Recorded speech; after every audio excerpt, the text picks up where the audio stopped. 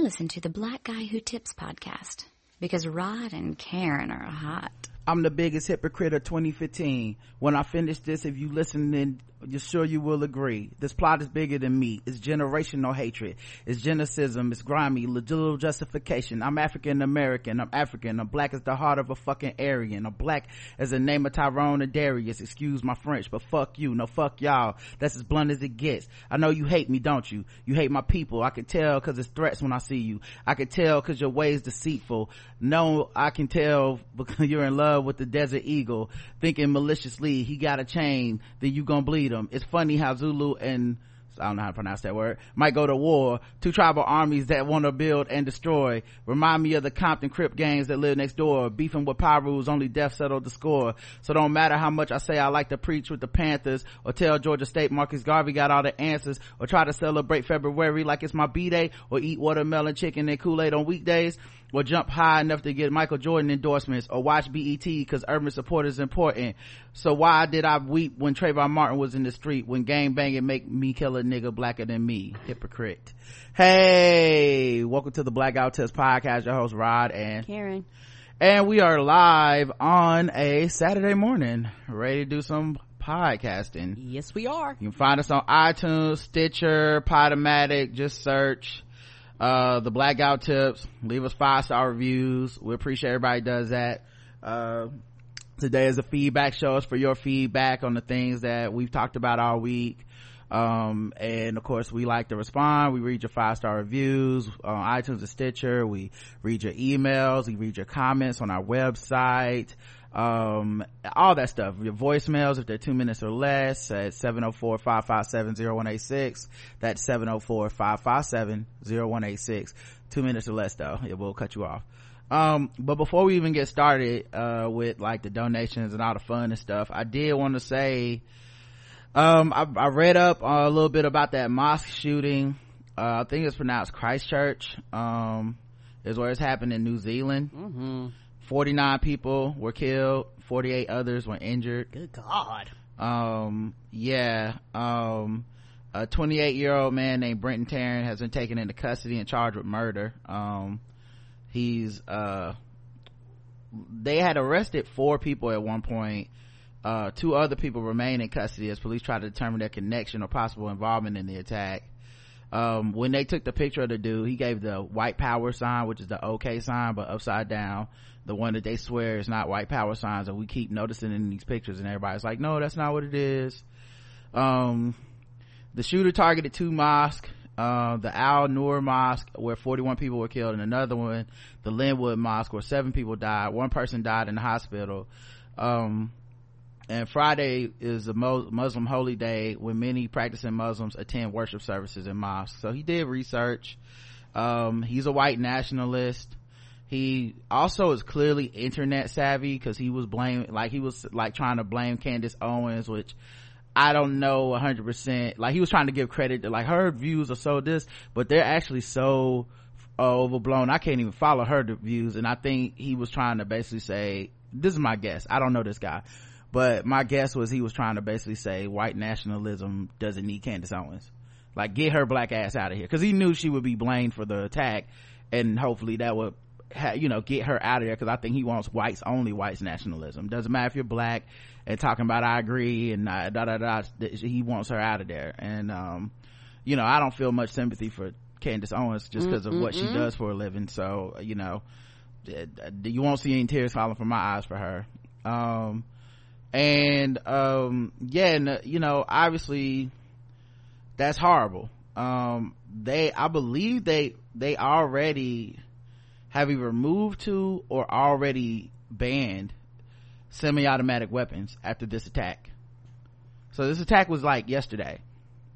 Oh, they wasn't playing. They was their leaders and shit was coming like, hey, no, what we not gonna deal with the bullshit America deal with. Like, we're a fucking laughing stock for the rest of the world. They laugh at us. They was like, y'all motherfuckers can't walk outside without randomly getting shot. Yeah, and they put the guy put a manifesto up there, you know how they do, and he also live streamed killing people on Facebook was probably a little too busy kicking people out for saying men are trash. to take the time out to get that off of there fast enough. And then, you know, after that article I read about the Facebook people that work there that screen all that shit, I mean, who knows the trauma they experienced seeing that, because they have to screen it to tell us not to watch it. Correct. To take it off, they have to see it. Right. But yeah, it's just a sad tragedy, you know. And this white nationalism shit is not just confined to America, it's everywhere, it's all over the world. I think we in America, we have, you know, we're more familiar with it. I know I am. I'm, you know, like, there's gonna always be a little bit of a rift between me and like internationalists and international leftists, because I understand I don't know everything, and until I know better, see more, read more, which I do try to read, but to me it feels weird to then intrude on somebody else's shit and be like, well, nah, this is how your country should be run. Correct, because everywhere is different, but this is how I feel about it. When it comes to it, racism is racism is racism. Well, hold on, I wasn't done. Okay. I wasn't done. Hold on, just let me finish real quick. What I might not know, like, the inner workings of the Middle East. You know, I don't know everything about Israel and Palestine. I don't, to be honest. I know, you know, what I read. I can regurgitate some of the things I've read, but I haven't lived that experience. I haven't really talked to people involved in that conflict. You know, it's just easy for me to be like, I follow people on Twitter that tell me to say blank, right? But we can't dispute white nationalism. Brexit is white nationalism. Yes, it is. You know, the resurgent, this you will not replace us worldwide sentiment. This, you know, in America, we know the inner workings because we live it, because we're black people, we're in the South. Over there, I just get a feeling when I'm watching stuff, and I'm like, you know, we watched that thing where they passed laws that you can't have sex with girls that were underage. That's rape now. And we're like, oh wow, that's progressive. You read the article and you realize they're doing that because Muslim people are starting to move into their country, and they think, well, when we as white people were raping our own white people, that was fine, that wasn't rape, right? But if I catch a Muslim person having sex with a girl who's underage, I'm not motivated by protecting the girl because that's the right thing to do. I'm motivated by my racism. And that's a nuanced thing you have to read to understand, but that's racism not taking over. That's not righteousness. That's not progressiveness. That's not, we understand. It's just protect the women from the brown men, you know. And with Muslim people around the world being considered brown for most of the part, yes they are, you can't really divorce racism from the experiences of Muslim people. So when a white nationalist attacks Muslim people in another country, I feel that is racial. I feel like Muslim is a shorthand for race, for brown. And I think the chickens are coming home to roost for America, because we elected a leader who traffics in this. And it was unconscionable. And I understand that people want to be critical of everybody, right? When Barack Obama was in there, I know people are like, well, he had drone strikes, and it don't matter if it's a mosque being shot up by a white nationalist or if it's a drone strike. A dead person is a dead person, and you was killing Muslims. Fine. I don't even feel like arguing about it. It does, like, honestly, if that's how you feel, that's how you feel, and I honor that, and don't feel, and you know, I'm cool being like, I don't know enough about that. Maybe the right answer is we shouldn't be, you know, my whole thing is like, maybe we shouldn't be over there at all. We went over there after 9/11, went over there for George Bush, the senior and junior, you know, them looking for oil and shit. We've created a whole lot of problems out there. I don't know what the fuck was supposed to happen. I also don't know what happens when people say bring back our girls, and they want, you know, they want the U.S. military involved in getting girls back in another country. I don't know when that's okay and when it's not with people, to be honest. But I do understand that, you know, the tragedy of the loss of life when people are attacking our places of worship, our safe places where they know people in there aren't armed, right? You know, you call this a religion of hate, but who's killing who? You call this a religion of, you basically say terrorists are the real Muslims. Meanwhile, Islam is the biggest religion in the world. Many people go to a mosque every day and they're not violent towards anyone. They don't hurt anybody. They're just, they're just living their life, and in their community the best way they know how. And for us to let this hate swell, to exacerbate it, to not challenge it, to normalize it, to elect it, this is why I do feel so strongly like we have a responsibility as American citizens, even as us that have been oppressed, that are American citizens. There's a privilege in being an American citizen even with that. Right. We have a responsibility to mitigate the harm of this imperialist nation. It's not gonna just stop. There's no secret person you can elect that will fix everything. Okay? This country is built on harm.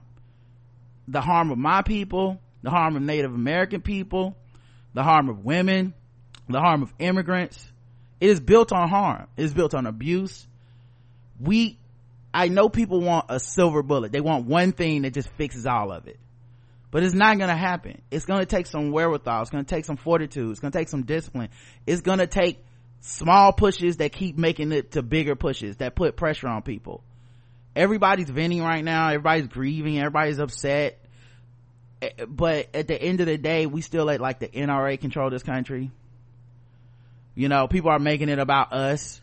No offense to, I saw a video where Chelsea Clinton was getting berated by this woman who, y'all can argue the merits of that woman or not, or y'all can argue the merits of Chelsea Clinton or not. What I do know is that shit is not, that's about making it about us.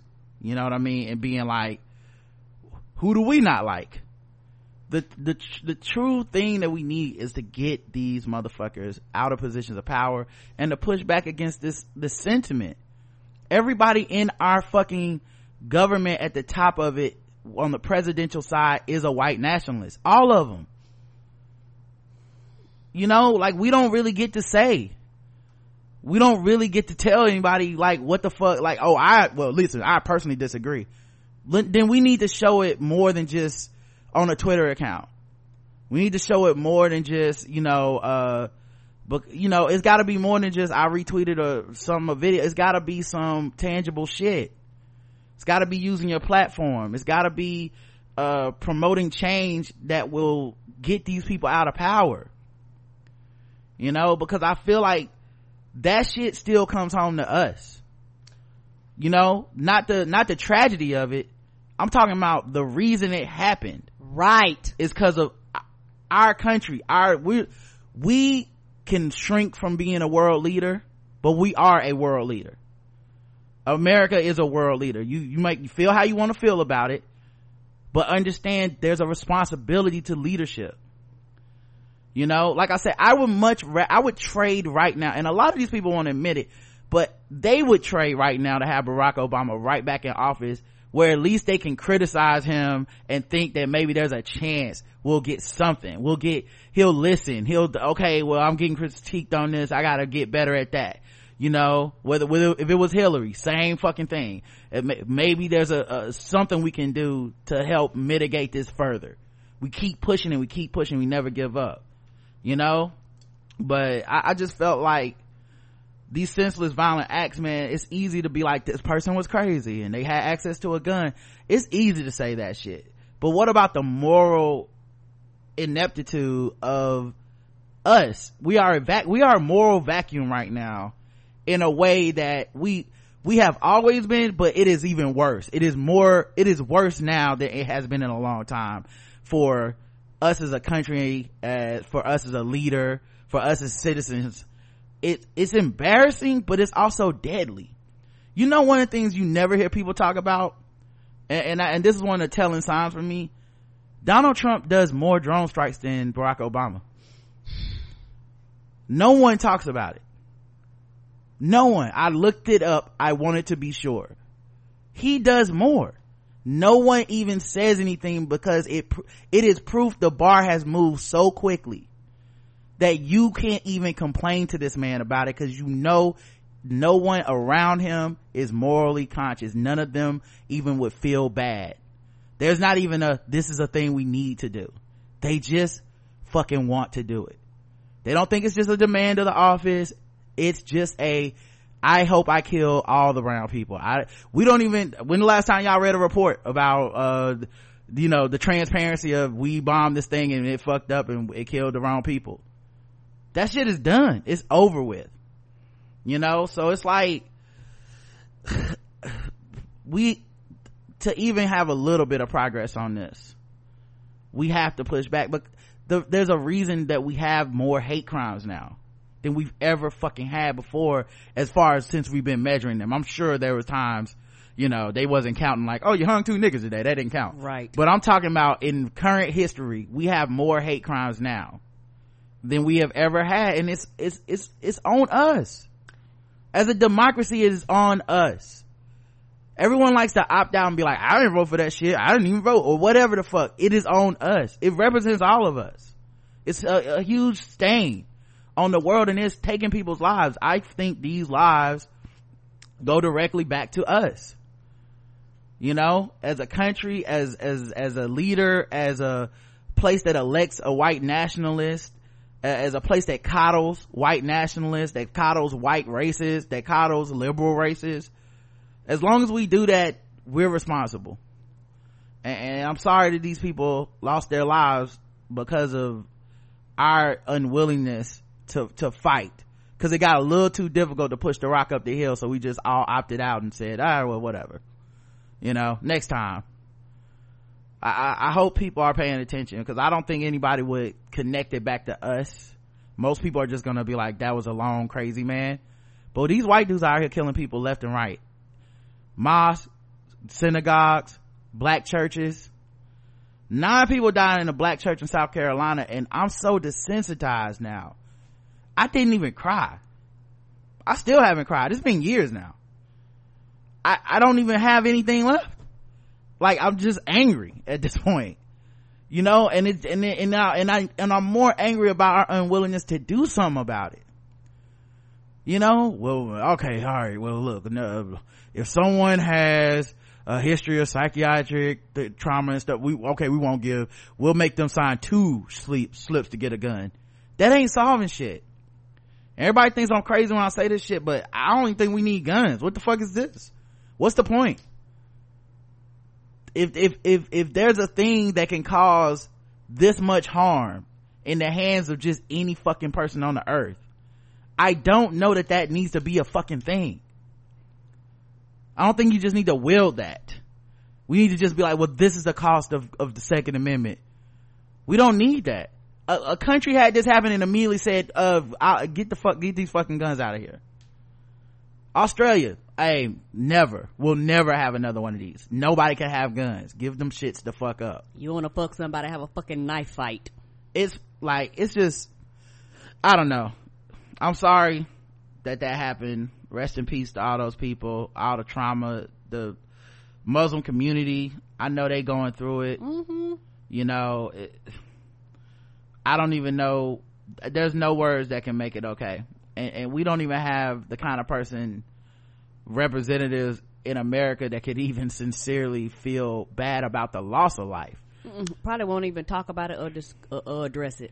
Yeah, like on a human level, not even about the offices they hold or anything. On a human level, they don't feel bad that those people lost their lives, because they also don't want those people in our country. They also want those people, they think they're from shithole countries and shit like that. Like, and if they don't think those things themselves, they're okay with people that think those things making all the decisions. It's just horrible, man. So I'm sorry, go ahead, Karen. Oh, no problem. And to piggyback on, you kind of said it, but to piggyback on something that you said, in my personal opinion, and this had a lot to do with why I was and why a lot of people were angry, because a lot of people understood what Trump represented. They understood that he was racist, he's a white nationalist, and he's very hate-filled, and all these other things. And when he got elected in office, because all eyes were on America, like a lot of the rest of the world was watching the election, probably paying more attention outside of the world than actually fucking Americans that goddamn lived here. Like, people was like, okay, y'all had just elected your first black president, what are you gonna do next? Are you gonna be progressive, or are you gonna retreat back? Like, that election meant a lot. And when people saw what happened, it sent a ripple through the rest of the world, actually. And it told people that it's okay to be racist. America said it's okay.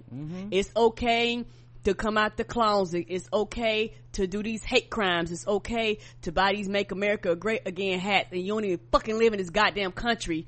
It's okay, because at the end of the day, he represents me wherever I am in the world. And this is why you see these people come out and they're emboldened and they feel powerful, because he speaks their language. He's speaking directly to them, dog whistling to them, whatever it takes. And the thing is, he doesn't care.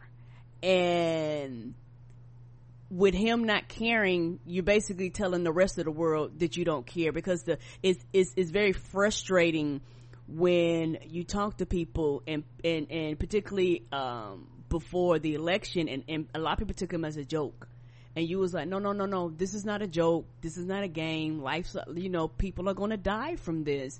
And it's almost like you said, the canary in the coal mine, where you just singing and everybody just ignores all the people that've seen these signs. And it's sad, but this right here is almost the end result of a few years ago.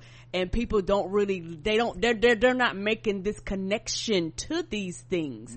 And not only that, like you say, hate crimes have gone up here tremendously. When you're passing laws and you're banning laws, like, I didn't realize this. We watched the news the other day, and they said that the airport here is going to be one of the first in the country to do facial recognition, to recognize your face when you go through the airport, when you go overseas. And because Trump did an executive order that was like, yeah, you go to these brown countries, we need to be sure that you're not a terrorist. What does that say to the rest of the world? And I think for me, it's very frustrating, and my heart goes out, and this is why voting matters. People can say what they want to say, and we talked about this before. It's very frustrating when you're looking at how people are responding now, and we haven't had our first debate, we haven't had anything moving forward, and I already feel like I'm in deja vu. Everybody's telling me who not to vote for. Nobody's telling me who to vote for. Everybody's telling me that every candidate ain't shit. Everybody has everything they can pick apart and critique. But you know what we don't know? Their policies. You know what we don't know? What they plan on doing. The ink haven't even dried on them getting their staff and shit together, and people are already tearing every single fucking candidate down. And what frustrates me to no end about this, like you say, you're telling me who not to vote for, you're not telling me who to vote for, well, the fucking alternative is goddamn Trump. Right. Like let's keep it real. And they hate to hear that, but that's the reality. And right. They hate to hear the reality of it, but to me, these are also the consequences of refusing to live in any level of reality. Like, to me, this is like I come to your house and say, how you getting to work today? And you go, I'm a fly. And I'm like, you don't have a plane, and you're not Superman. Well, I'm gonna wait here until I can fly. Well, you'll never get to work. Like that's how I'm looking at some of this shit. But two things I wanted to hit at, because I think this always gets lost in the conversation, especially when people don't like when folks are talking like this. I see it on Twitter, all the centrists and the moderates and the this. I don't think it would be all good under a Democrat either. And that needs to be understood, because it's especially when it comes to black people, there's a misconception that any of us is truly a Democrat. And I don't mean that in a good way either. There's a lot of black people that are basically Republicans, except for racism. Come on, if it went for that racism shit, they will be right on over there. So I'm saying though, even none of us are really our allegiance is not really to Democratic Party in the way that white people can be, where it's like, I'm gonna be okay either way, so I'm just kind of I'm choosing this as an ideal. This would be nice if these people won. We are picking this literally thinking it's life and death, literally thinking about our survival, thinking about our children, thinking about, you know, them incarcerating folks, all this shit. There's a lack of trust there. There's more of a co-conspiratorial type of, like, we need y'all in order to survive. If Republicans turned around tomorrow and started literally moving things, like, just say we're done with racism, we're you know, we know we're going to take a hit, we're going to lose all our racist white voters, we're done with racism, we're going to keep all the same economic platforms, all this shit, except now we're going to say we are not socially racist. And I mean their policies could still be racist, but we will not be socially racist. A lot of black people would abandon ship immediately. Like they have some misgivings of, I've never voted Republican, but it would just take them being like, well, I'm not racist, you know, I'm no longer saying racist shit. That's all it would take for a lot of people. So all that to say that there's a lot of us that are not committed to the Democrats in that type of way. We're just submitted to survival. And I think people just act like that's some casual shit, but that's the kind of like constant trauma we're living under every single day. We think about our survival when we wake up in the morning every day. Is this the day? You know? So I think you cannot understate that, you know, and I appreciate that. I respect that. That's why there's liberal black people that say shit that I find to be like annoying, kind of crazy, really far out there, blah blah blah, but they living under the same trauma I'm living under, so I respect that trauma, and it might lead you to a different solution than the one I would have, and I want to try to keep that, you know, I try to maintain that. But it's difficult in times like this, you know, because it's difficult when you think we could be, you know, galvanizing enough people to like maybe make a change in this country, and it might not happen, because at the end of the day, we're not a monolith. We're not always together like that. And I'm not just saying that for black people, I mean everybody that votes Dem. We're not really together. You know. And then the other thing was, white people are the terrorists. So, you know, to this big hoodwink they pull where it's like, because of 9/11, Muslim people are the terrorists, and we got to stop Muslim people. And the only people that's been terrorizing our country since 9/11 and before is white people, and mostly, if not almost exclusively white men. They keep coming up with these fucking reports that keep saying this. It's white men, and they are the problem. Their fragile egos, their hatred, their access to weapons, their privilege, the fact that they are not monitored by law enforcement, the fact that they've been able to gather on the internet. They have used the same internet we all use. They are using it as gathering spaces, and because white men are seen as less dangerous by white law enforcement, white politicians, white people in general, they just get to cook.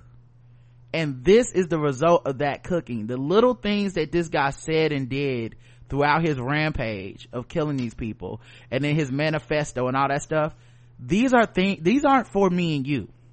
They're not even for the mainstream public. It's for the people on the message boards that hang out with people like him, that he kicks it at. Dylan Roof. They're radicalized. We are talking about radicalized Muslims. You need to be talking about radicalized white dudes. And it's like, I know, I hate to bring the show down to talk about some shit like this. I'd much rather be laughing and kikiing and all this shit, but everything else is a distraction from that very salient point. It's the only thing that would change things, is to bring down the fucking fury and the power on these fucking white dudes that are gathering. They're like, why aren't we tracking their IP addresses? They fucking track Black Lives Matter activists and call them black identity extremists. Black Lives Matter has zero casualties. They have never killed anyone. They don't attack people, any of this shit. Yet every last one of their phones tapped. Come on. They keeping eyes, they got surveillance on them. And you have out and proud white nationalists coming on TV shows and shit. Just living their life. In their neighborhood being like, I wish my neighbors would stop being so uptight about me being a fucking racist. That's being allowed to happen. Somebody can say, we covered a story before where a black dude said something about shooting white people and he was in jail. He was immediately in custody. They were like, come here. Oh, he just said it on Facebook. They immediately put him in custody. You know how many times some egg has wished death on black people on social media? Nothing happens to them. It's such a rigged system. You know, we worry about, 9/11. Never forget, they always say. Well, who's gonna remember Las Vegas and remember what was it in Florida, the Pulse nightclub shooting? Who's gonna remember that? Who's gonna remember these people in Christchurch or Christchurch? Like I said, I don't know how it's pronounced. Who gonna remember them? Right? I'm not forgetting. That's the problem. I'm not forgetting this shit. I'm not gonna forget that in Charleston, South Carolina, 9 people gunned down by a white dude. I'm not gonna forget. Do you remember? And that's the problem. So it's just, I don't know what's supposed to happen, man. Yeah, I don't know. Anyway, now let's get into the show. Sorry to bring it down, but I just felt like I couldn't not talk about that. All right, so let's talk about the people that did give us money, because those people are very special. You can donate money to the show, theblackguywhotips.com, on the right hand side. You can pick any denomination of money. We takes it all. Just PayPal it to us and we will give you a shout out on the show, whether it's a one-time donation or recurring.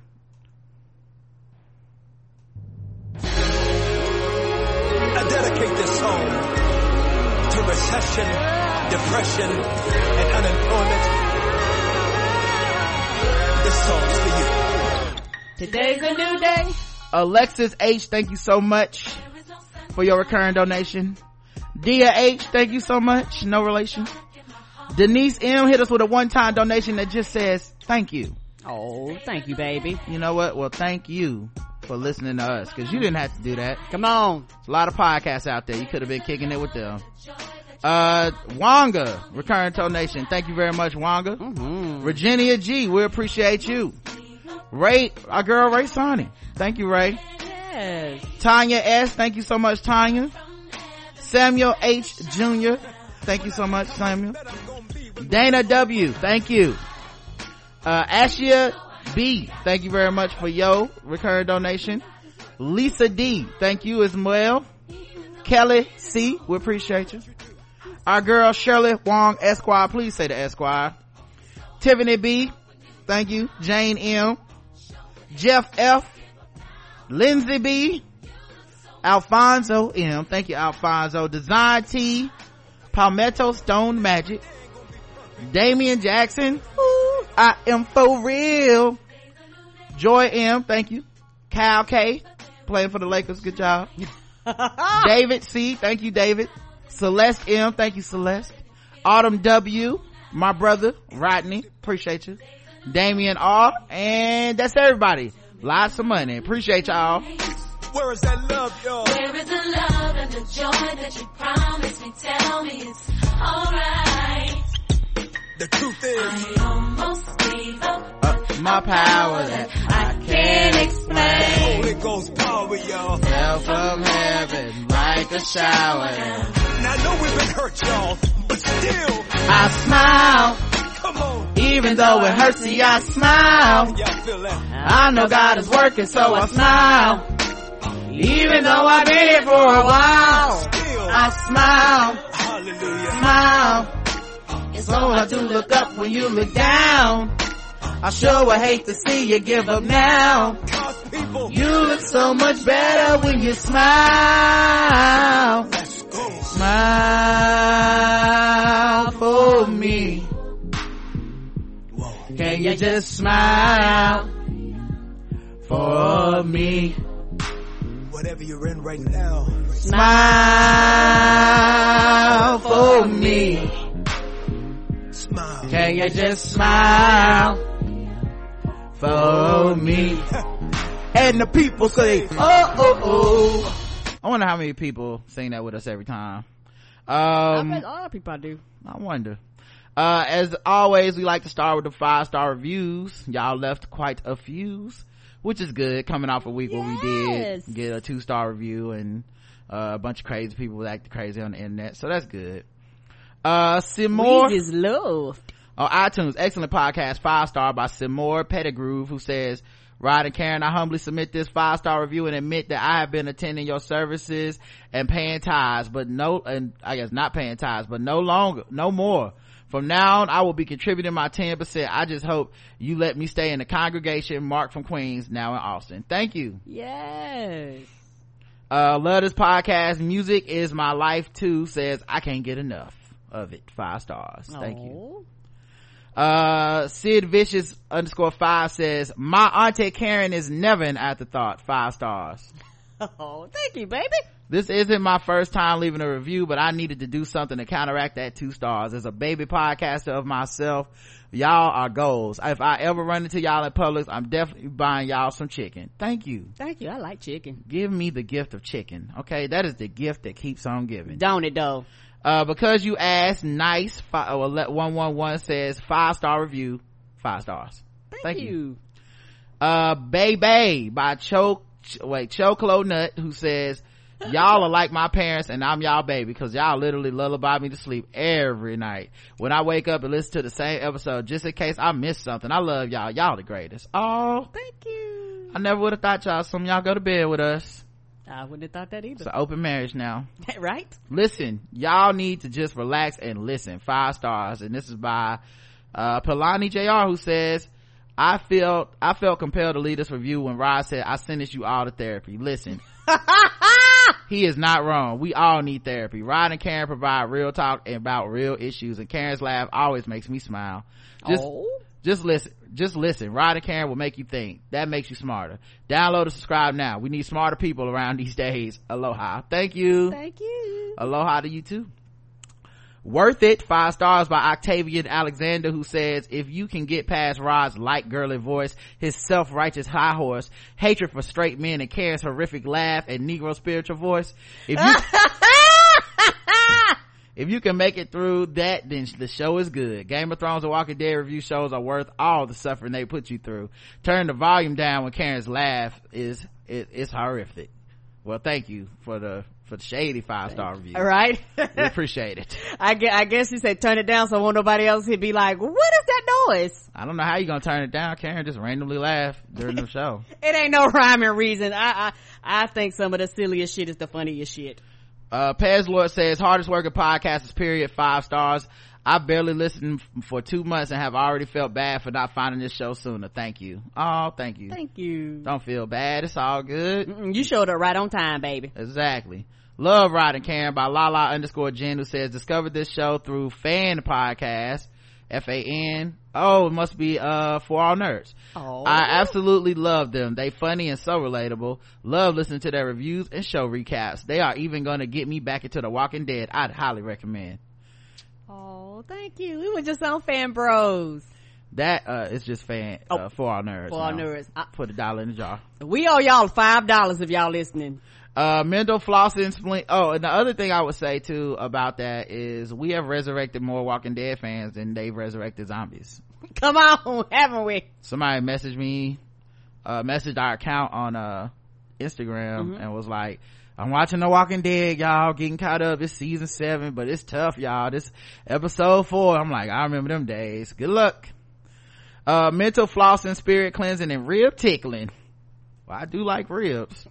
5 star. BJ1098 says, thoughtful and uplifting discussions on a range of current topics, lots of humor, and are unapologetically black.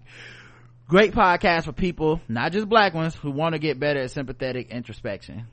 Thank you. As always, we are trying.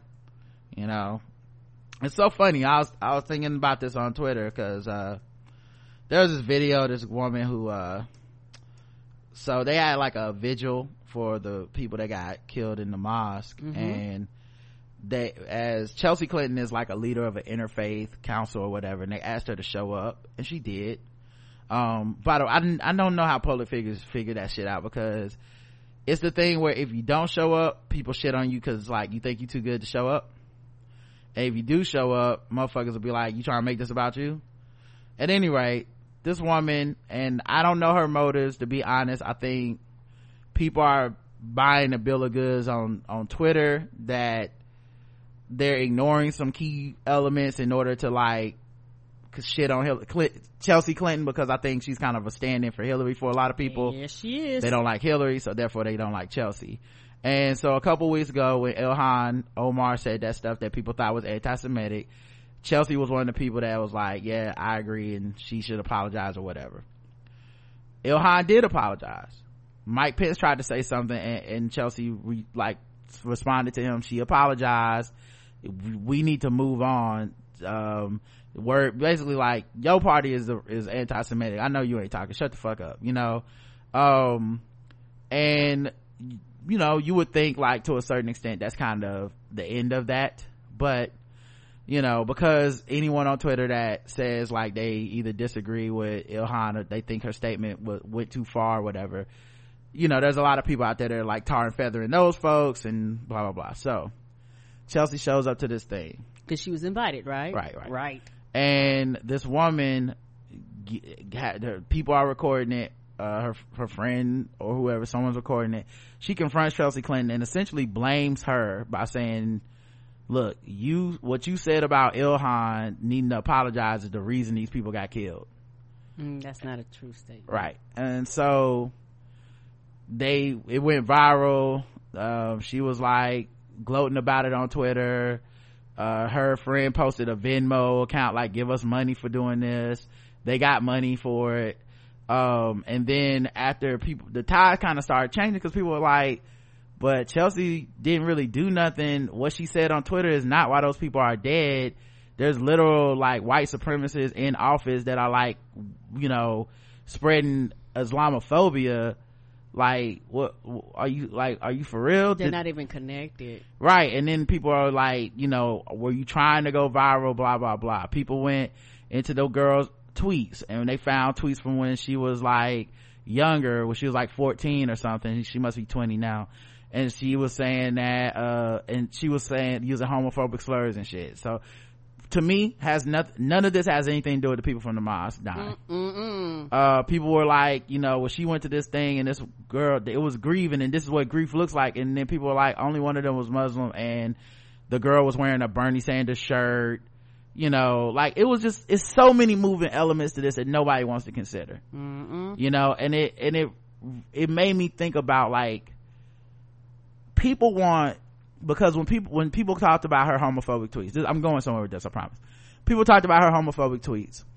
She basically said, I was 14 and now I've lived a full extra third of my life, and y'all can't hold what I said against me when I was 14 or whatever. She didn't apologize, any of that stuff, right? All the shit that people say Kevin Hart should have done, she didn't do any of that. She just basically said, I was young. You know, they got Brother Nature up out of here for a second off of him being 14 tweeting stupid shit. Okay, my point is this: she can grant herself forgiveness, patience, grace, room to grow. Only applies to you. But and then she expects the people that looked up those tweets that were shitting on her to understand, hey, I've grown. That was a while ago, right? But it seemed like people are so stingy with those things when it comes to everybody else. Of course. With kindness, with all this. I don't do this show with you because I think everything I say is fucking right and that I'm never gonna fuck up and I'm never gonna change my mind.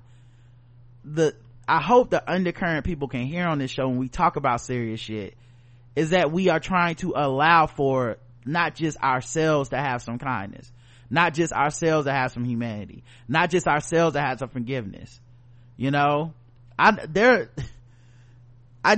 the jig was up with certain people when I could tell like it was all an act when they were like, oh no, I'm about, progressive, like we need to let people out of prison, we need to give people a second chance, but they never gave anyone a second chance in their personal life. They never forgave anybody with their platforms and with their, like, they didn't do that. Whenever they saw somebody apologize, it was never good enough. So what is the parole board supposed to do? Because that's what these people go up there and do. They apologize for the wrong that they did, and then we as a society have decided, okay, some of you can get a second chance. Y'all the same people that don't give second chances. Y'all the same people that go, you fucked up 2 weeks ago, I'm going to throw all of this at you now, because it's a chance to dunk on you, it's a chance to show out on you. That we want it, but we don't want that for us. For me personally, I need to be treated gently. I need y'all to understand the context. I need y'all to understand what I'm trying to say and why it's different. What Chelsea Clinton said was not the fucking same thing as like Trump or Mike Pence. But there can be no nuance online. There's only black and white for a lot of people. It's just, this is the worst all the time, and it sickens me, and so that's what I think about when people say our show is kind or thoughtful or this. It is those things, but it's not about just us being right. I love when people write in and say we make them think, because I'm thinking. I don't, like, we freestyle this shit. We don't have prepared statements and shit. I don't know. We don't. Sometimes we start talking, Karen says something, I'm like, damn, I never thought of it that way. Okay, cool. Sometimes I make a point that I thought I felt away, and I start talking to y'all, and I'm like, but it also could be seen this way. There's no value in that for a lot of people, but the people that fuck with us value that, and I love to hear y'all tell us that. That's why these 5-star reviews are so fucking important to me. They really are. I love and I need to hear that back sometimes, to be like, okay, we're doing things little differently than anybody else. Because I listen to podcasts where they just basically pick up the latest talking point from woke Twitter and just fucking roll with it. Yep. Context be damned, counter arguments be damned. No you not research. with this, you riding with us or you not. The end. That's it. There's never any like, okay, I can kind of see how this would play out, or I can see why a person may feel differently while also still being a righteous person. There's never any of that. It's just fucking, I said the sky has to be green tomorrow. It's okay, Green New Deal. Don't read it, just fucking do it. Shut the fuck up. Anybody not on board with this can kiss my ass. And you're like, okay, did you read it? I don't need to read it. Everybody on my timeline say this the shit. The end. I just think there needs to be some allowance for that, and I'm glad we had a space to do that. I save a lot of shit for the show now. Oh yeah. Specifically because I'm tired of being taken out of context other places. Like, this is a bit of my therapy, a bit of my relief. Like, another thing that happened this morning, there was a kid that cracked the egg on a racist congressman's head, or congressman, I don't know, parliament member, something. It was another country, and that guy's a racist asshole, and so he's turned around and punched the kid in the face, and the kid was like 17 or something, and then security like jumped the kid and shit, but he got let go with no charges because he still was white. Anyway, I said on Twitter, like, yo, if you crack an egg on a nigga head, you have to be ready for the smoke. Come on. Like, you cannot turn around and then get chin checked. You got to be ready to duck, swing, counter punch, follow through, tackle him. I mean, get him on the ground. Like, you gotta understand. We about to fight, right? If I come with half a dozen of eggs in my hands, we about to brawl, right? Well, it was one egg, and he just hit him in the head with it, like smushed it on his head. My thing is, that's universal fighting words. Everybody was like, well, that guy's a racist, so you saying not to attack him? I didn't say that. But that's Twitter for you, right? Everybody's responding to shit I didn't say. I just said, and this should be universal, we should all be able to agree on this one, whether they deserve it or not. Because some of these people, y'all not gonna agree with this shit. When it's Malia Obama instead of Chelsea Clinton, y'all aren't gonna agree, and I already know it. So just stop. I'm calling bullshit on you now, the same way you don't talk about the Michael Jackson documentary, but you was #surviving R. Kelly. Come on. I'm just calling it out now. Like, I know it's gonna be different when it's our girls. It's gonna be different, but and people won't be transparent about it. So they got these universal rules. Like, so you saying you not cool with violent protests? I didn't say that. I'm saying if you smush an egg on a nigga's head, be prepared to run the fade. That's just the rules. Yeah, some people might fade you, and some people won't. But you don't know what kind of response you're gonna get, so be ready. Be ready to run something. Don't stand there and get chin checked. Like, what's the point of that?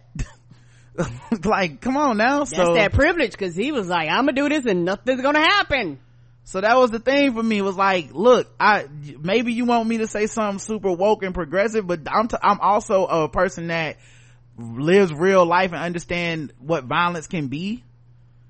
And if you do certain shit, people gonna get violent, so you got to be ready. Y'all expect this man, that could have been acid you threw on his head. That could have been a gun or a knife. Like, he don't know what the fuck you just hit him upside the head with. It's technically assault, and you know if somebody did it to Barack Obama or some shit, y'all will be like, what the fuck was that? Or just someone you like. Y'all pick the person. Y'all don't like nobody, but whoever you do like, pick that person. If someone did it to Beyonce, we not gonna be like, well, it's just a kid. We gonna be like, and then she whooped their motherfucking ass as they motherfucking deserve. You know? So everybody just goes by whether they like the person or not. But I'm like, I want to have a universal point, which is if you do that and you're not prepared to run the fade, you might get chin checked. You just might. Not that you will, but you just might. We ain't gotta argue about it. Some things is just true, no matter what. All right, 5-star review on, we got 1 5-star review on the Blackout Tips podcast on Stitcher. Yay. This is by Chili Frio, who says 5 stars. I will not be ashamed any longer. Thank you, baby. Long time listener, first time reviewer. Found this show in the recommended almost 3 years ago, and I haven't looked back yet. Come on, recommendations. This podcast has even introduced me to other great content through their guests they have from time to time. I love Rod and Karen Q at the good work. Thank you. Thank you. That reminds me, speaking of good podcasts, I'm doing a bunch of tangents today. Fuck it. It's gonna be a short show anyway if I don't do this. So, I listened to the Red Pill podcast with Van Lathan. And he had an episode where he had Murder Mook from that Yes Jules interview. Mm-hmm. The one that was like, you Spanish, mom? You know, that was trying to get her to say the N-word. He had an interview with him that was like 30 minutes long. That was a conversation that, it was a lot. It was interesting. Especially consider, like, after that interview, I was like, oh, okay, so Mook is just a hood nigga. Like, you're not gonna get him with all that intersectional woke talk shit. He don't care about none of that. Like, you might as well be talking, a foreign language to that guy. But I did understand like some of the points that he was making, so he came out better than he did on Twitter, because on Twitter he was just trolling people and acting like, some people was asking about Van, like who? Van Lathan is the guy. You guys know Van Lathan. When Kanye West went in there and said slavery was a choice, Van Lathan's the black guy who got up in TMZ and couldn't take it. So he works at TMZ, and he's like, I don't know, he's more of a woke dude, but he works at TMZ, and sometimes he makes them like change headlines and all this type of shit. But anyway, he has a podcast called The Red Pill. So that first part was interesting. He interviewed Murder Mook, you know, whatever. The second part though is a conversation between Robert Littal of Black Sports Online and Amanda Seales. I've interviewed Robert Littal a long time ago for a Medium Talk. Years ago. Yeah, years ago. But he's kind of blown up more since then. Mm-hmm. And Robert Littal is a dude that I think has basically the same morality as TMZ, except for Black Sports Online, except for black people. And Amanda Seales had this like, she basically accused Myron Rolle of being a sexual predator, and said that he had said some stuff to her on the phone or whatnot that was over the line. And then like, it was an interesting example of the internet and people that aren't really, they're Facebook memes, as I like to call them. They're lightning rods. They're messy. They always saying something that's not quite 100% defensible, because they never come at things 100% consistently. So they always do shit where you're like, well, that was actually kind of fucked up what you did, but I understand it, but it was also fucked up. And then you had these two people on there do something where they were debating in person with Van Lathan being the moderator between, you know, Amanda Seales, who is Van Lathan's friend, he admits it on the show, and Rob Littal is a dude that Van Lathan used to work with. My point about all this is they took something that was an online beef, because Black Sports Online put a headline out that said that she retracted a lie, which wasn't true, and all this stuff, and they changed the headline, and she said she got death threats, and people say she hates black men, and there's a bunch of stuff. And I don't think Amanda Seales is the perfect, you know, person either. We've covered shit she said on here where it's like, you know, if you got passports and Jordans and shit, and you're just like, what is this, you know? Right. But my point being, that conversation being taken offline and talked to person, face to face, changed the entire tenor of the fucking conversation. Because people don't have that same energy face to face that they do online. Yeah, sometimes you have to do something like that. People don't carry that same shit, like you said. The energy different. Wait, but people realize this, and this is how I know that the keyboard courage is real, because, you know, we've had conversations with people, and we've had these same conversations face to face, and when we had these conversations face to face, the vibe is different, because I'm looking at you looking at me, so you ain't gonna talk crazy, you're not gonna say anything disrespectful, because it's a difference between you typing and hand clap emojis and bold letters and all this shit, when, not that it would go there, but when there's no consequences or repercussions physically. I can't put my hands on you and you can't put your hands on me, so everybody can act as big and bad as they want to. But when I meet you in real life and we meet each other in the street, the vibe is different, because all of a sudden ain't no distance between us now. Like, oh, it's me and you in air, so let's talk about this. Well, the energy ain't the same. Also, though, like, you can see when you're hurting someone, you can see somebody's face, you can hear the tone. Correct. You get the tone of what they're saying. And, you know, I like I said, this is not an endorsement of either one of the parties, because I know Rob Littal has doxed women that have accused people of sexual assault, so I don't feel like that's a good journalistic integrity. I don't think he's a beacon of that. The headline he had was a lie. He clearly editorialized, quote unquote, is what he called it, but he lied on her. And as some sort of, either he would say is not, well, he said it wasn't retaliation, but it felt like it was retaliatory for the fact that she said this black man did something and didn't provide like the proof for it. And so all that stuff to say, like, it's not like they walked away best friends, shook hands, and was like, all right, well, now we're gonna hang out. It just felt like, I appreciate people putting this on a platform where both people can put their side out face to face, and it's not I'm talking about you but I won't talk to you. You know, I appreciate it because it's gone away. It's something that we need more of. So anyway, the reason I brought that one up is because I saw, talking about recommended, I saw that podcast in the recommended section of ours on Stitcher. The other thing is, she has a podcast called, I was literally just looking at it, but I listened to an episode. You can put Amanda Seales in the search engine and it'll bring up her podcast.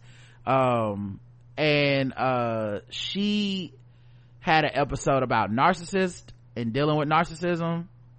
It was so good. I really enjoyed that episode. That's all I have to say. That was it. I'm just recommending podcasts to y'all. All right. 5-star review. We got one on Sport Movie Reviews on Stitcher. Anzie D says, 5 stars. I love spoilers. This podcast helps me decide if I should truly spend my money at the movies or wait for it to pop up on one of my streaming services. Yeah, and I updated the feed again, and it's up to episode 180, Rampage. But in those new episodes, there's a lot of good ones. The Tyler Perry Acrimony review. Ah, yes. It's 92 minutes long, guys. We had a lot to say. That was like, you talked to like 3 different, you spoiled that 3 times. Yeah, I did an episode of Chris's podcast about it. Chris Lambert, I believe. Mm-hmm. And then, you and I did a review after you went to see it. Mm-hmm. So, Ready Player One, Hurricane Heist, don't sleep on that one. That was a great review and a funny movie. Pacific Rim Uprising, Tomb Raider, Wrinkle in Time, Black Panther is now up, Den of Thieves. Let me see another good one that you guys might, Disaster Artist, that's me and Justin. Mm-hmm. Me and Justin got some reviews out here.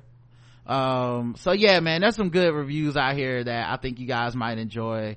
And some of the like artsy stuff from the last few years is in this batch, and I'm glad y'all enjoying it. And the name of her podcast is called Small Doses. There you go, Small Doses. So like I said, if you don't like her, which I know a lot of people don't like Amanda Seales, correct, I'm not really here to like evangelize for her or whatever. Nope. So if y'all don't like her, don't write me talking about you told me to listen and I hate her and I always hate her. That's not what the fuck I said.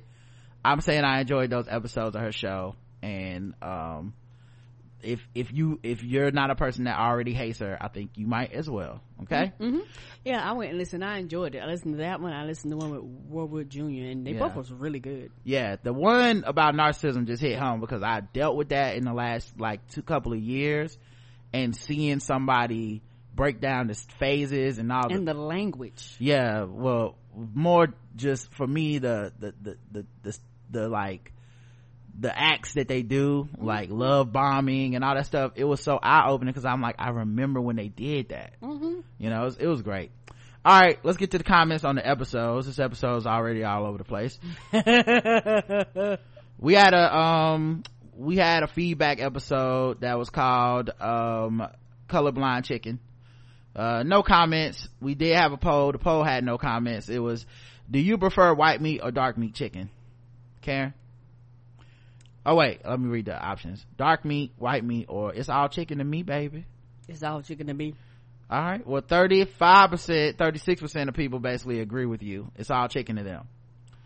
24% say dark meat, which means white meat. 41% wins. So y'all like them breasts. Y'all guys are white nationalists as well. White chicken nationalists. White meat. We had episode 1857, Humph.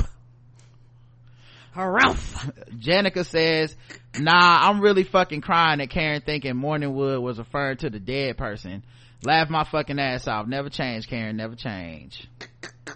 I have all kinds of stuff rolling through my brain, y'all. Classic R&B lover says, hi Rod and Karen. First, I have watched that Keenan and Leslie SNL skit 5 times and I plan on watching it again. Too damn funny.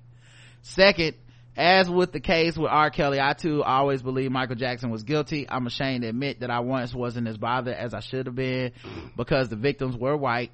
Now, before you think I am, or at least was, pure evil, let me explain. For me, the allegations came to light shortly after I became aware of Michael's parade, the white women, Brooke Shields, Tatum O'Neal, etc. around the world tour. I was hurt by and angry with Michael over this and was less thinking that Michael was molesting white children, so I don't care. As much as I was like, at least he isn't interested in black kids, so that's one less way he can hurt us. I have long since moved past this, even though I grieved in death and still like his death and still liked his music. If MJ were alive now, I'd be more than good with seeing him under the jail, just like the author of Michael's hit, You Are Not Alone.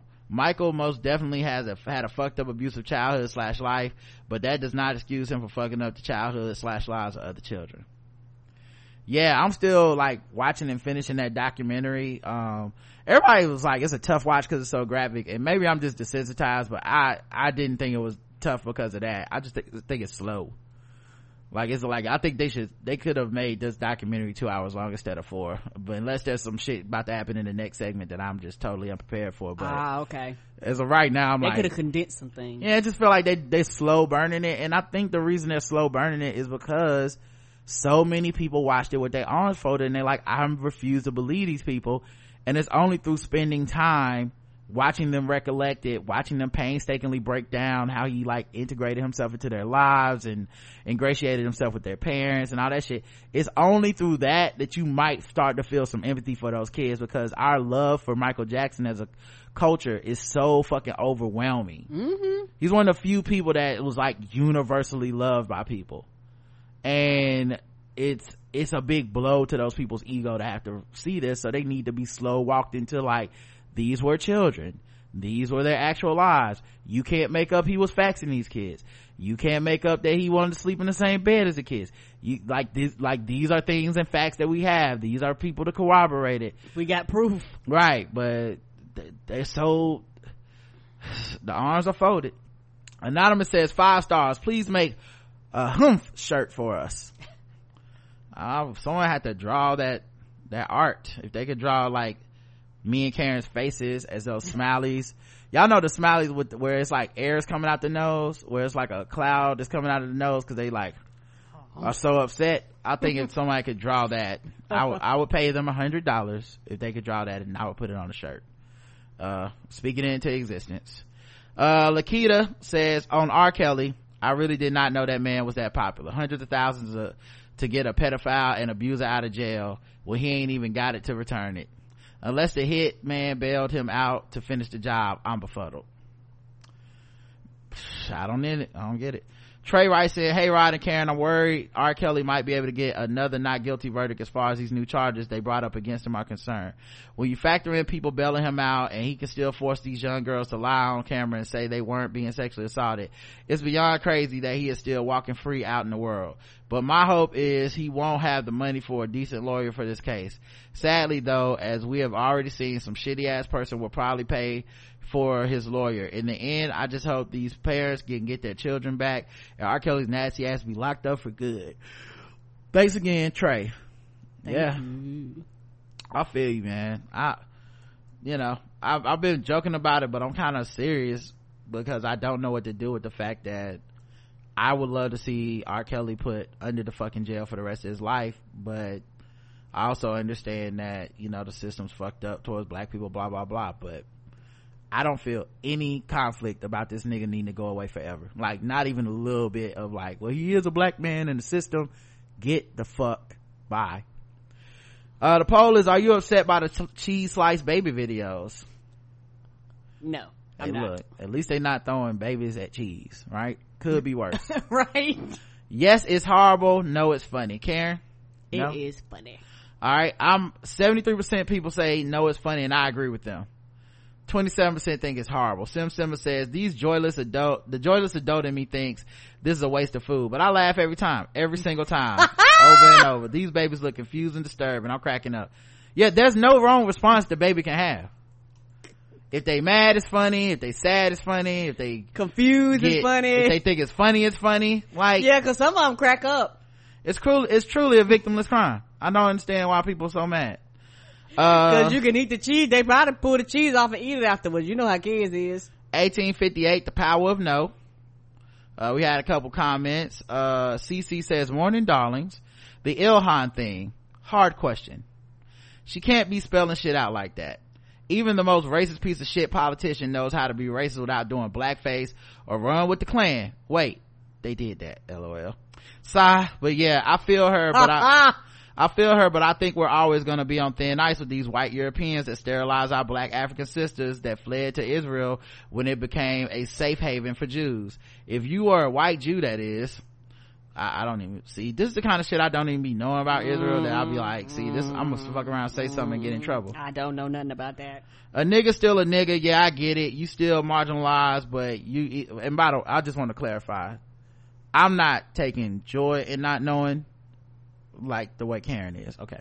A nigga still what a do nigga. You mean? You like, I don't know. You like to not know. That's your favorite thing, is to not know something. So you could be like, I don't know nothing about nothing. No, I just want y'all to know it's a joyless not knowing nothing for me.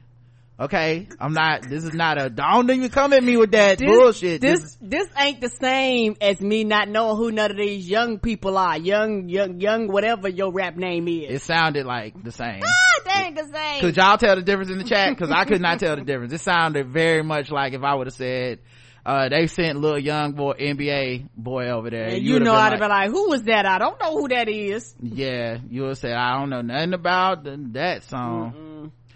Anyway, according to this, it says, I think we're always going to be on thin ice with these white Europeans that sterilize our black African sisters that fled to Israel when it became a safe haven for Jews. I don't know the historical context of that sentence. Same. If you were a white Jew, that is, a nigga still a nigga. Yeah, I get it. You still marginalized, but you either with us or against us. And that shit in Gaza just doesn't fly. Yeah, I see the Muslims live through our parents and grandparents' experience. Anyway, this always gets me sad and mad, so I'll leave it at that. Thanks for a lovely podcast. All right, CC. Thank you. Yeah, like I said, man, I don't want to say some shit and be like, I don't even know what I'm talking about, but I'm about to go off. I don't know. I had not even heard that before. Dia says, Rod and Karen, may I share a random thought? I hope it's not in poor taste or morbid, but I really have thoughts about this. Do schools allow white male students to participate in active shooter drills? I wonder if during those drills, do other non-white students look at the white boys like, so y'all just gonna tell them our plan? That's the truth though. You gotta have two different plans. The one you run with Trevor, and then the one you wait till he goes out to recess and y'all run the real plan with everybody else. I mean, white male students are more likely to be the shooters, so they tell them, look, Colton, this is as far as you can go. The rest of us will proceed to the other safety measures. Lakita says, why can't Meghan McCain get hit by a flying tire? You know what I'm saying? What goes around comes around is what I'm saying. Right? Just randomly minding a business.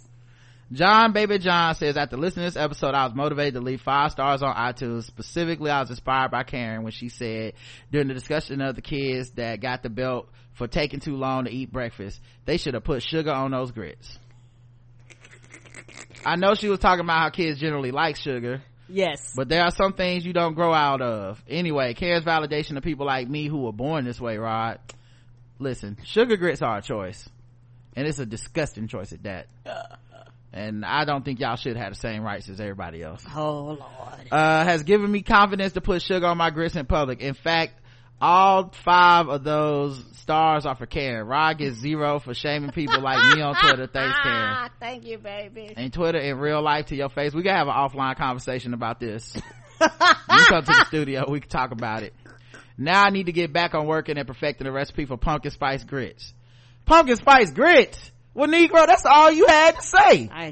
Lead with that. Guarantee you somebody out there is thinking about it, or it might actually be out there. Who knows? I might put some sugar on some pumpkin spice grits. Why didn't you say that to start? The poll was, were Ilhan Omar's comments anti-Semitic? Yes, no, or I don't know. Yes, about 6% of our audience thinks yeah, it was. No, 55% of our audience thinks it was not, and 40% do not know. I'm glad I put the do not know in there, because I want to know how many people also don't know. I think not knowing has become like this fucking thing now where it's like everybody gotta have an answer. You gotta have it's not a pop life ain't a pop quiz. Sometimes you just don't fucking know, and it's okay. And that's why I move back and let people that have that experience talk about that shit. You know, like they talk about it from their experience. What the fuck can I tell them? You know, it's like when people talk about the drone shit. I see Americans all the time step into the drone shit with, well, I mean, they terrorists and they getting blown up. I'm like, dog, I've never had another country accidentally in the margin of error kill anyone that I know. Right. So I don't feel comfortable being like, y'all shut the fuck up. We doing what we need to do with these drones. I can just tell you, I don't know. I find it interesting if you only leave it to Obama and nobody else. Then I'm like, why? We're still doing it and it's even worse now. I don't understand why this dude doesn't have to go just because of that too. Like, that should be another notch on why he gotta go. But my whole point being, I understand when I don't fucking know. I don't know why they have to do drone strikes, or if it's helping, or what kind of war it is, and all this shit. You know? People say it creates more terrorists than it's killing. Like, all this shit, I don't know. I watch TV about it. I watch documentaries about it. I still don't know. I'm not from there. But when people that are from there start talking, I don't go, shut the fuck up. I go, yeah, they probably know more than me. Agree. The shit happened to them. Anyway, Akua says, hi Rod and Karen, this is just a quick note to tell you that I've turned my husband Shane on the podcast and he is hooked. We listen together. We have really good conversation about the topics you all discuss. Every so often he will start randomly giggling to himself about something one of you has said. He does have a question though. In the bonus round against the race, how do you double the race? What does that mean? I thought it might be doubling up on racism, but we figured we'd ask the experts. Thanks for it's Aquia. Okay, thanks for producing great content that both of us enjoy, Aquia. Yes, double the racism. Yeah, it's double the points, double the racism, but we just shorten it to race. Sean says about the comments about pushing for allegiance for a foreign country. This comment is likely related to the anti-BDS laws around the country. The BDS movement, which is boycott, divest, and sanction, is a movement designed to organize against illegal settlements and other forms of attack against Palestinians.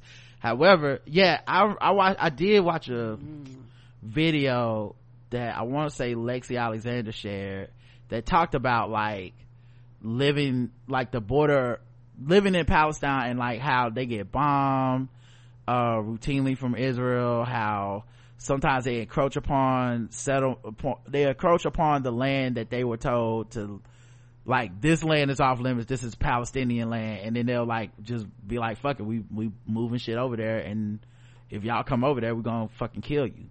And then like they show part of Israel where like they can literally look at the people being bombed from where they live, like they it's, I mean, whatever's going on, it's just, I can't imagine anything needing to come to that. I know I don't live there, and I know that, you know, I'm sure Israel, people that are Israeli, Jewish people that live there will also be like, well, people have bombed our shit and they've attacked us, and you know, just because we got the more powerful weapons doesn't mean we shouldn't be able to attack them back and shit. But I have heard people say that, you know, until they free Palestine, you know, there needs to be like, you know, boycott, like you said, divesting, and sanctions from a president, from a United States government, as an ally, but it doesn't seem to work that way. However, this can lead to a loss of job, as a Texas speech pathologist found out. So I guess we'll see, he put a link in, Sean put a link in here. Let me see if I can search and see what it says. Wait, why didn't that work? Oh, because I copied it the wrong way. Okay, give me one more second, guys. Sorry about this. Thought I was opening the link, instead I was googling it. Haaretz.com. This is March 16th, or just a few days ago. Texas speech pathologist fired for refusing to pledge not to boycott Israel. Plaintiff had worked at Austin since 2009, but anti-BDS law added clause to contract that she says violates her First Amendment rights. So yeah, like, how is that okay here, that can happen? You know what I mean? But at the same time, why is that so controversial? I guess I don't understand. You know what I mean? Because it's not like, I know when I don't know. Yeah, we literally don't do that, at least that I know of, for any other country. I don't even think we do that for our country. So I don't know. I don't understand why that would be a problem.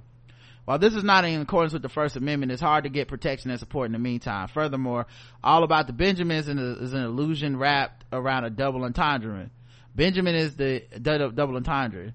Benjamin is the prime minister of Israel, as well as the undue influence of the AIPAC, I guess, in Congress. You may recall 2015 Netanyahu addressed to a joint session of Congress wherein Republicans broke diplomatic protocols. Basically, Republicans were gonna call her anti-Semitic no matter what she said, but Democrats are going with it because they don't want to be accused of holding a double standard while holding a double standard. Attacking actual corruption and First Amendment violations is not racism. It is shedding light on unseemly aspects of anti-Palestinian and Islamophobic American politics. But I haven't thought too deeply about this, so I'm interested in what y'all think. Baby, I don't know. Yeah, for me, I mean, I like, even when I read her comments, I didn't see what was anti-Semitic about her comments. Like, I read the same shit on Twitter everybody else read. I didn't see what was like over the line. There are people who are like, these things apply to tropes about Jewish people that, you know, and I have seen some of that, like there's a secret Jewish government that controls everybody, and they manipulate people, and there's a cabal of Jewish people. A lot of white supremacist stuff is based on that. It's this shadowy Jewish people that they're the real ones we gotta get, you know. And I just didn't feel like what she said was that. But I also do think, and I said it on the show at the time, I think saying some shit on Twitter as a non-elected person or as just a private citizen is completely different than saying something as an elected official. She is paying a cost for this, and maybe she's going to be the person that moves the needle on this conversation to a point where what she's saying one day we won't even be like, that's not even controversial, that's normalized now. What she said is not a big deal, and when are we going to look into this, right? But to be the first, to be the vocal one, you're gonna pay. Yes, you are. That's kind of the way the shit is set up. It's like, it's the reason that while people don't have respect for it in a lot of cases, it's the reason Obama was so good at what he did, was that he was able to make points or concede points while continually talking to a room full of people that had people that agreed and disagreed with him. You know, and maybe we're at a point in our country where we no longer have to worry about people who disagree, but that's what happens when you don't worry about the people that disagree. I think you end up with motherfuckers derailing the whole conversation and turning it into, you're the bad guy now, you know, just because you said something that you believed but it wasn't palatable for everybody. But I don't know, maybe Ilhan's willing to pay the cost. When she apologized, I was a little surprised, you know, because I think on Twitter people don't apologize for saying stuff like that. Mm-mm. But she probably had to because of the position she holds now. Nahan87 says, hey Karen and Rod, I think some of Ilhan's comments, the Benjamin comment, hypnotizing comment, were anti-Semitic and some were not. Allegiance to a foreign country and the Israeli government enacting apartheid. By the way, thank y'all for writing in explaining this, because we don't know, and y'all are giving us shit to think about or to at least bounce off of that I would not have known myself. Not to imply I understand her upbringing, but if you are unaware that certain phrases, words are historically anti-Semitic, but you hear it growing up and it's not explicitly explained to you that people say these things can be to be anti-Semitic, then perhaps you wouldn't know what you were saying if you are contributing to a narrative about Jewish people. Yeah, Mark Lamont Hill with that river to the sea comment, I did not know the context of that. Nope. When you find out that basically river to the sea is a call for eradication of Israeli people, of Jewish people in general, and has been used that way before, then you do have to go, why did you put that in your speech, Mark Hill? You know, like, and so when he has to apologize for it, it's like, well, I don't know if he's apologizing because he didn't understand, or if I'm Jewish, I'm like, or does he mean that? I don't have to think about it because I'm not Jewish and I'm not steeped in that world. So to me, it's like, you know, while he's professing to be a scholar on the topic, but then he has a faux pas like that, and you're like, are you a scholar or not? It seems very tenuous to talk about this shit when you don't have all your ducks in a row immediately, you know? Anyway, for example, I lived in Indonesia and lived with a family that had dark skin, darker than mine, and I'm not light skinned, and my host brother asked if it was okay for him to use the N-word since he is black too. I said no, because he's a dark-skinned Asian person and he didn't know the history of the word. Sometimes people use phrases and words that they don't know the history behind them. He thought the N-word was just a cool phrase for black people. Yeah, well, you know what, yes, Jules can say it according to Mook, so I don't know. But I do think intentions matter, which is why I appreciate that she apologized about her clearly anti-Semitic comments. I think it's important for the Democrats to be nuanced, since the Republicans won't be, in their response by acknowledging the wrong and highlighting acceptable ways of disagreeing, which I don't feel like they are doing a good job of currently. Okay, maybe that's it, you know, because I also saw people like going in on folks that said she should apologize. Then when she apologized, they was like, all right, cool, she's straight. And people was like, y'all should have never said she should have apologized. I'm like, I don't know. If she did fuck up and she did apologize, how are they wrong for being like, yeah, she should have apologized? But I don't know. Steph says, yo, once again, a fantastic episode. Clapping emoji. I was not ready. To be honest, when this episode started, I already was in the beginning of one of those work shifts where everything that could go wrong was going wrong. And I was resolved to just silently stew with just the podcast in my ears while me mugging everyone that dared to breathe in my direction. And then we got to guess the race. Dog, when you read the story about the afflicted woman still in that RAV4, I admit, it had started to make me laugh a little bit. But when you got to the audio clip and I heard her screaming, any more questions? I was done. I must have rewound that part like 5 times, and it made me fresh fall out laughing every time. That gotta be a clip on the soundboard. I couldn't help myself. The rest of the day, every time someone would ask something slick or stupid, I was just look at them and say, any more questions? Thanks so much for the episode and y'all's hard work. It really only takes a minute with you guys sometimes to turn my whole day around. I'm so grateful for that. Sorry for the long comment. Peace. Don't apologize. Thank you. And like I said, thanks to everybody to answer that question. Sometimes I ask these questions because I don't know, and I really hope y'all can tell me. You know, I don't like being ignorant on shit. And like I said, it doesn't mean now I know everything, but at least now I can see another perspective I didn't have before. Agreed. It's easy to sit around and judge people for not knowing shit, but sometimes it's hard to admit that I don't know. Ellis Lil Smacking Good 34, we put this out because we took the day off. The poll was out there and we got one comment as well. The comment is from CC. Woohoo, my first premium podcast. So y'all, what was the question? We'll get to the poll. Oh, sorry. Remember, I always do the poll second. My bad. Woohoo, my favorite, my first premium podcast. So y'all telling me Rod is eating Kit Kats wrong? I knew it. Not even the kids would eat a Kit Kat that way, and they would eat rocks if it was a pretty color. Anyway, interesting to learn about breast milk. Never realized that. Anyway, buying the Up South cookbook. Gonna be interesting to see recipes for our southern oxtail soup. I ain't eyeing y'all, but I'm eyeing y'all. Anyway, thanks for a great podcast. Anyway, back to you, CC. And the poll was Pizza Hut delivering beer. Great idea or horrible idea? Karen? Oh, good. Yeah. 60% agree. 40% don't. Well, as long as they don't steal none like that Grubhub, right? But with that, I mean, one of your rings gonna be empty, ain't they? I mean, they do have 6 rings that cover it. Rings? Yeah, you know they keep them in the little plastic 6-pack yes. of beer? Okay. All right. Playing the pyramid game? They're like 6 little rings. Playing Taboo? I was like, well, you pull it out. I know one missing. I bought 6. I'm coming with 5. Something wrong. KLB says $5 cold pizza, $10 hot beers. I'll pass. Evie says hopefully that beer comes in a sealed container and not one of those restaurant cups with a lid.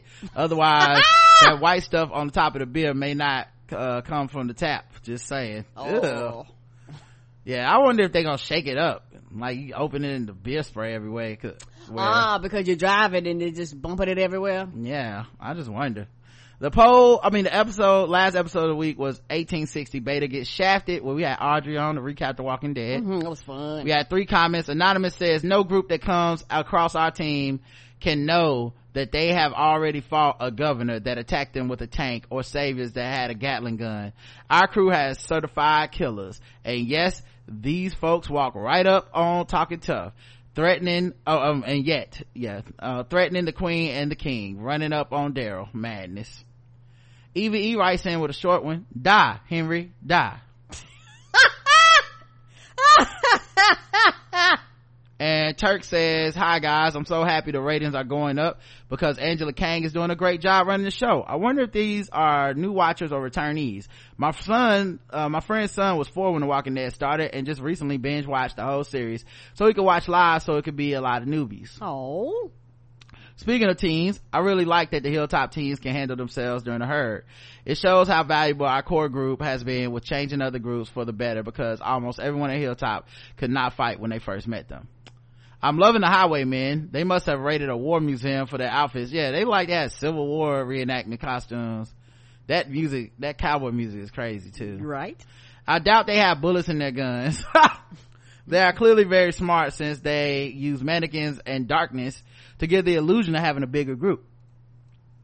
I would not be shocked if they use their guns to look threatening to people while using the butt of the guns to kill walkers.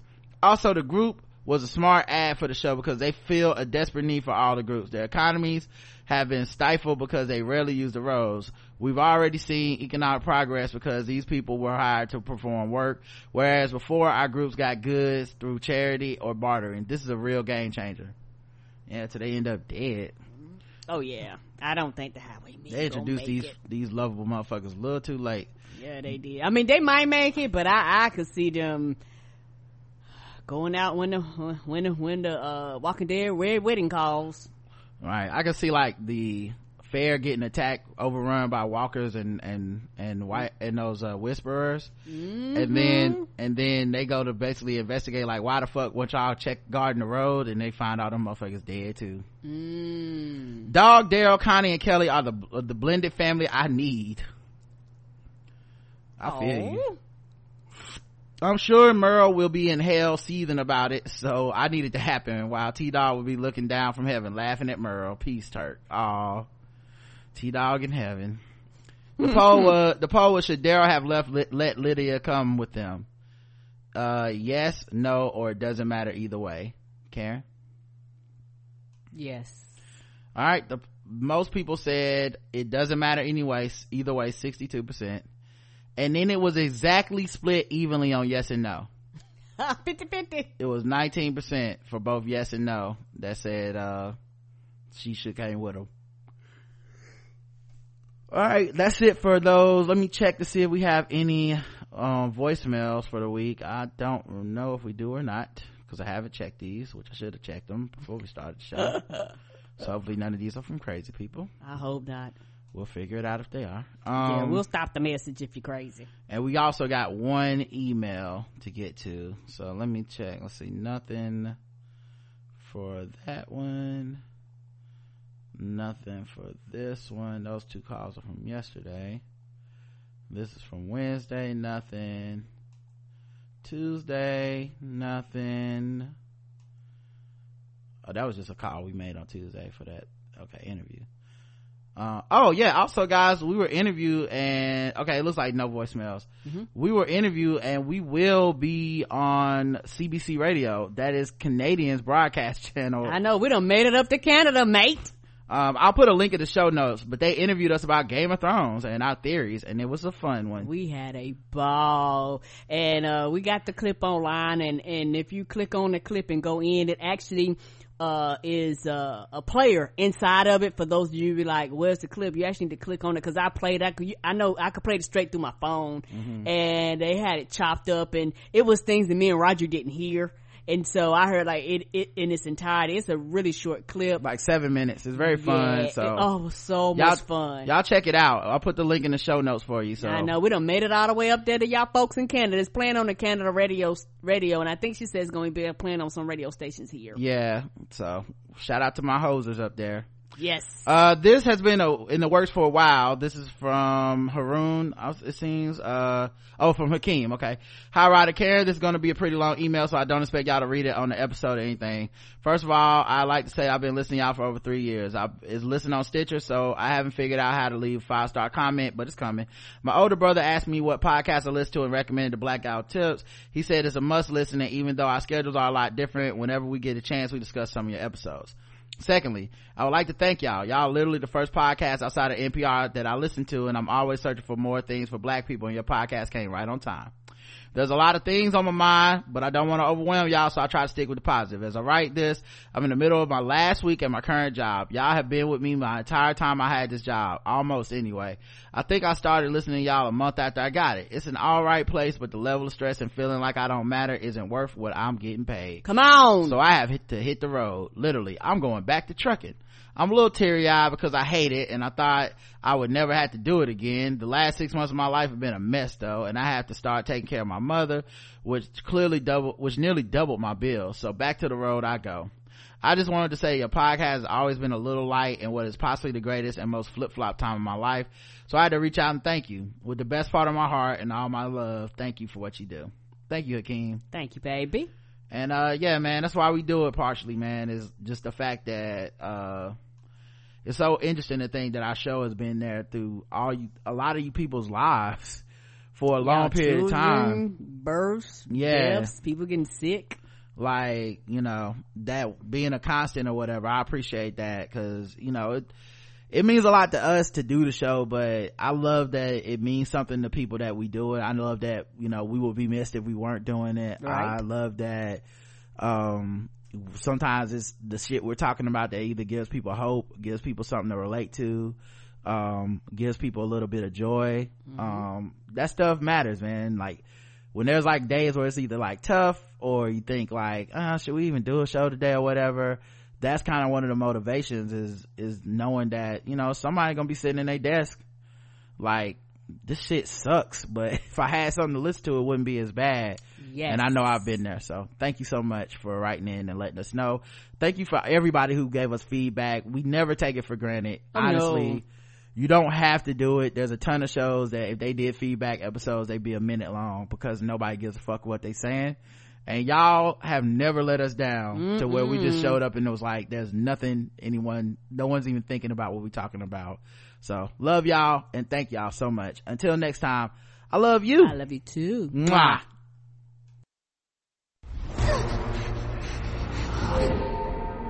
I know death. He's got many faces. I look forward to seeing this one. If you've paid any attention to pop culture in the last 7 years, you know that voice. The 8th and final season of Game of Thrones, one of the most anticipated TV events of the decade, is just a month away. And Arya Stark isn't the only one wondering who's going to be the next to die. The show is called basically death. I mean, yes. If I'm rooting for everybody to win, then it's basically like, why am I watching the show? In the Game of Thrones universe, the character's worst enemy might actually be the show's cold-blooded writers, because they can't seem to stop killing people off. Luckily for the writers, we found 2 die-hard Game of Thrones fans who are even more cutthroat than George R.R. Martin. All these seasons of just blood, chaos, and war. It's like an annual feast. They'd be like, you ready? I'm ready. You ready? Yes, let's do this. Rod and Karen Morrow are Game of Thrones obsessed. They're also the hosts of the podcast Black Guy Who Tips. And no surprise here, when it comes to the show's final season, they have some theories. I think the mountain is going to end up dying. Oh, I hope the Hound kills the mountain. Yeah. Or the mountain kills the Hound and then Arya kills the mountain. Even if you don't know who any of those characters are, you get the picture. Game of Thrones is basically one big, long, dragon-fueled, medieval game of Russian roulette. So in the lead up to the series premiere next month, we've invited Rod and Karen to play a little roulette of their own. Rod, Karen, are you ready to gamble with your favorite characters' lives? I'm nervous. You know, I got some favorites that I don't want to see go down. Me either. I got some underdogs I'm rooting for. It's like playoff time. Yeah. Okay, well, before we go any further, we need to choose a weapon. Because in the Game of Thrones roulette, a gun doesn't cut it. I think maybe like an axe, like the Hound's axe. I would like to spin that. Okay, here we go. Let's see which characters you think are going to get the axe. It's in the air, it's spinning, and it's headed for Sansa Stark. Her dad was murdered, her sister is an assassin, she was married to a psychopath. Is Sansa gonna make it? She lives. I mean, she's been in the room with all the sociopaths on the show. I think she is among the crew. Now, she won't be the one like on the throne, right? But she will be like the second or third in command or something like that. So Sansa lives. What about her sister? Arya has a hit list, but is she on a hit list herself? I kind of feel like Arya has to go. We all root for her because she's a little girl that kills people and it's like such a rare thing to see on the screen, but like she legitimately had me worried she was gonna kill her sister last year, and that's not stable. Like when I feel like you can kill your sister at the drop of a dime, that says something about how far that character has gone off the beaten path. So she probably has to go. And that is going to hurt. But this isn't over. Now the axe is pointed at Bran. He's omniscient. He can time travel. Does Bran die? I'm gonna say alive because he can see everything coming. and I don't think he's going to be on the throne, but I do think he's going to play a big role. So it's a mixed bag for the Starks so far. What about Jon Snow? He's died once already. Could it happen again? I would love nothing more than to see Jon Snow die because I want to see the chaos, but I feel like he probably ends up making it to the throne because that's like the ending that, you know, is supposed to happen in all the like cliches and tropes. And because we think of that, that's not gonna happen. You think it's okay? Because they've been known to be like, oh, this is what you love? Let's rip this out your hands. I would love to see that pretty boy laying on the ground dying.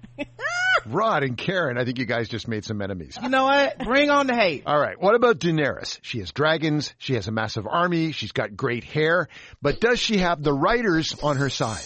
I think Daenerys has to die because if she doesn't die, she's on the throne. And I don't think she ends up She's gonna on the be like, throne. I got dragons, so no. Jon Snow can have the dragons. Tyrion can have Maybe the Tyrion dragons. can have the dragons. Or maybe the Night King will have the dragons. Yes.